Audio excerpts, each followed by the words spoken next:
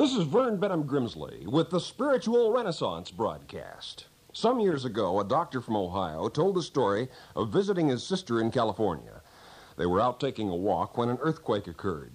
They ran back to the house to find dishes toppled out of the cabinet, furniture overturned, cracks in the plaster of the wall and ceiling. But there on the kitchen counter sat a battery-operated transistor radio which someone had left on, and from it was emerging peaceful and beautiful music. The doctor was impressed by the fact that the radio was untouched by the chaos and disorder of the earthquake because, even though the house electricity had gone off, it was powered internally.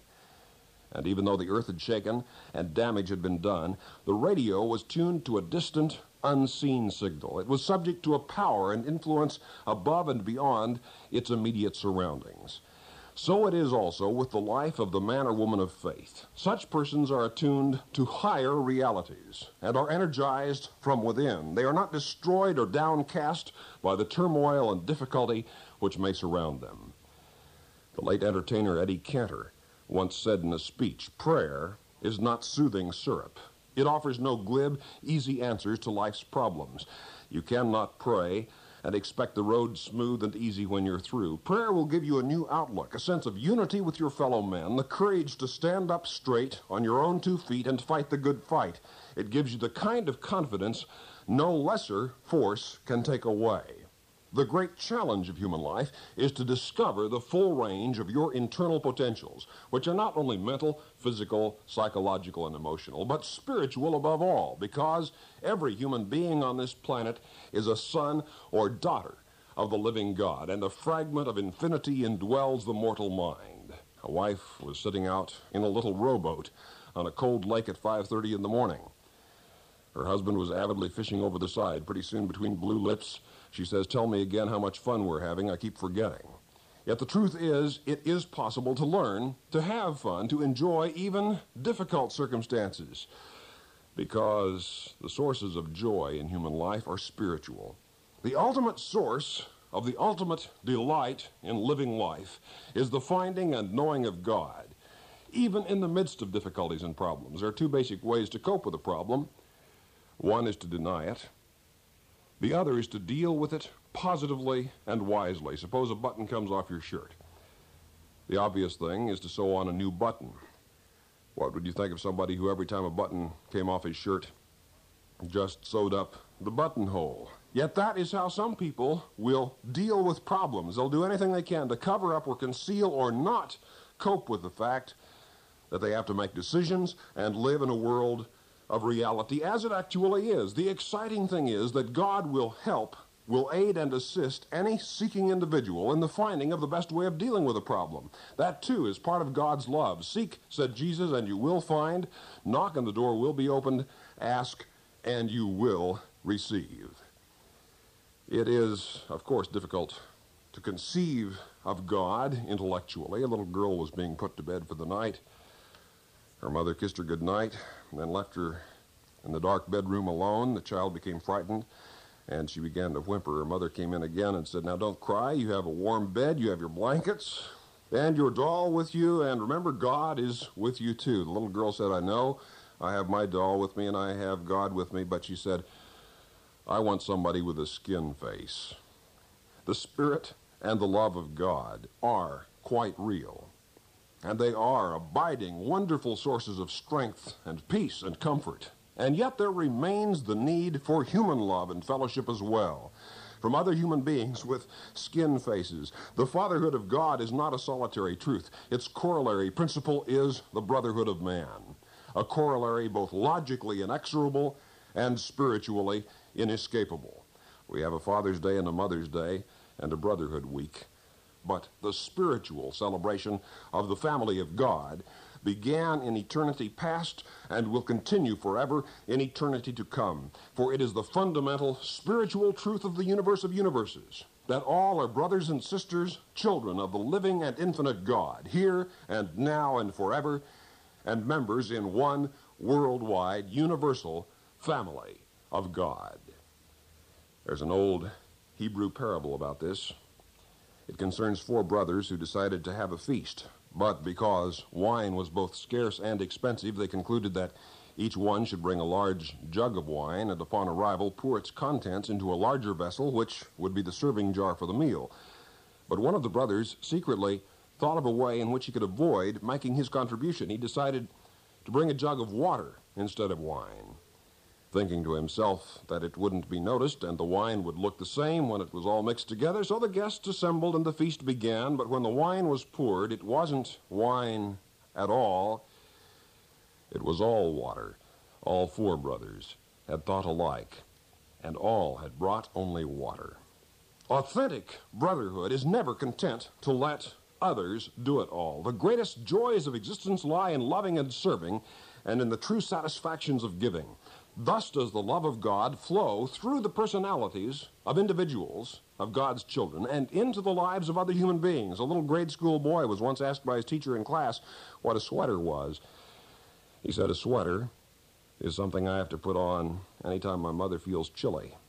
Love is involved in putting yourself in the place of another, empathizing with the needs of another. So God dwells not only in the distant center of a universe of universes, but dwells within the human heart as well.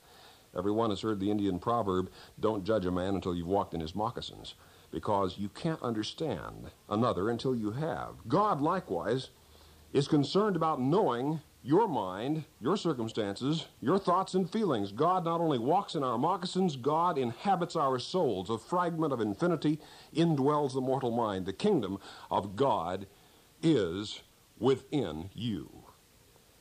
Some years ago, there was a barbers' convention being held in a large East Coast hotel. As a publicity stunt, they sent a committee down to the city's Skid Row to pick up the most slovenly-looking drunkard they could find, who would agree to be the subject of a project, which was to consist of a total alteration of that man's appearance. They found and paid a willing subject to go through this process.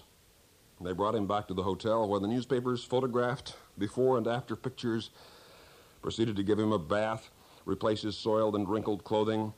They gave him a shave, haircut, manicure, decked him out in a black tuxedo with tails, white tie, top hat. The change was amazing.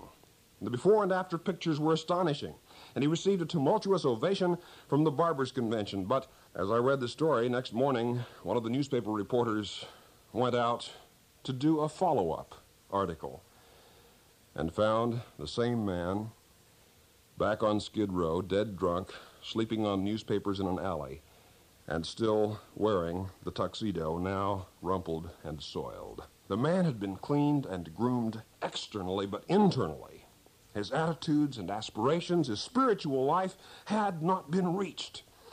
Neither barbers nor tailors can touch and transform the inner soul of a person. That is the domain of God, and it is through synchronizing the human will with the perfect will of God that the individual really begins to live as he or she was born and created and intended to live. And one of the greatest prayers in the Old Testament is, "Create in me a clean heart, O God, and renew a right spirit within me." Wrote Paul, "Be you not conformed to this world, but be you transformed by the renewing of your mind."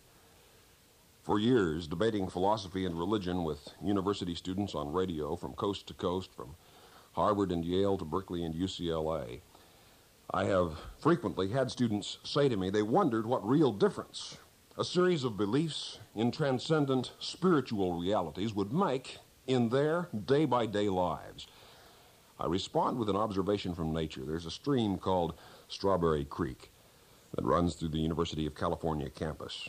I used to cross a footbridge over it every day. But I noticed that from time to time the color of the water in Strawberry Creek would vary enormously. Some days it would be sparkling clear, others cloudy, on other days deep brown with mud.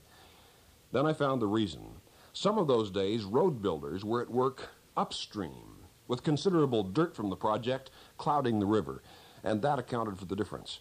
The principle is this: I could tell what was going on upstream by how it looked downstream. And so it is with human existence. What happens in the higher realms of your experience, in your religion, your spiritual life, your philosophy, your ideas and ideals, will make an enormous difference in the rest of your life, in the way you deal with waking and sleeping, decisions, treating people, the way you do your work, your play, everything. It is cause and effect, reason and result. As a man sows, said the Master, so also shall he reap. There's an old story from Scotland. One sunny day there was a shabbily dressed elderly Scotchman to be seen climbing up Carlton Hill in Edinburgh. And there at the crest he sat down and looked across the green, rolling hills, the blue sky, the white clouds, down at the water below. And as he sat before all this beauty which lay spread before him, an expression of deep peace and an inner radiance seemed to come across his face.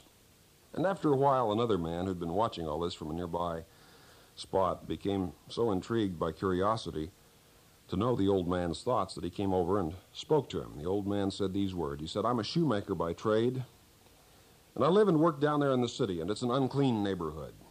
And there's swearing and drinking and fighting on my street every day and far into the night. And so," he said, "every now and then, I just climb up here and sit for a while to remind myself that I am not all flesh." So it is. Remember well, you are not all flesh. There are higher beckonings of spirit within the mortal mind. The kingdom of God is within you. May there be moments every day in prayer, in meditation, in worship, in praise of God, to remember that you are not all flesh. We were born for eternity. We are sons and daughters of the Most High God. In the first chapter of the book of Genesis in the Bible, in the story of the creation of the world and the solar system, 7 times you come across the following phrase. Listen to it. "And God saw that it was good." And God saw that it was good. This is a good world and a good universe, and the very source of all reality is a God so good that to taste and see and know that God is good, and all the varied and multiform experiences of human life commingle in a vast spiritual confluence of purpose in the mind of the everlasting God. For one who knows and believes this truth, all of existence, life and death and life again, are good. For God can not only be known about, God can be known. You can not only find out about God, you can find God and live here, now, and eternally in love for God and love for others, which were Jesus' 2 great commandments: the fatherhood of God and the brotherhood of man. If you're interested in these topics, write to us. We want to hear from you at the Spiritual Renaissance Institute, Box 3080, Oakhurst, California, 93644. That's the Spiritual Renaissance Institute, or abbreviated SRI, for those of you listening in other countries around the world over our international satellite and shortwave network. Let me spell the mailing address: SRI, Box 3080, Oakhurst, Oakhurst, California, California, 93644, United States of America. I've written Finding God, Getting to Know God, 7 Principles of Prayer, Life After Death, What Does Happen When You Die. If you're interested in these topics, no cost, no charge, no obligation. Nobody's going to come to your door with an attaché case and try to sell you something. Simply write to the Spiritual Renaissance Institute, Box 3080, Oakhurst, California, 93644, USA. This is a non-sectarian, non-profit program proclaiming the dawning spiritual renaissance, the fatherhood of God and the brotherhood of man, the worldwide family of God. And so for now, this is Vern Benham Grimsley saying, may God's will be done by you. Good day.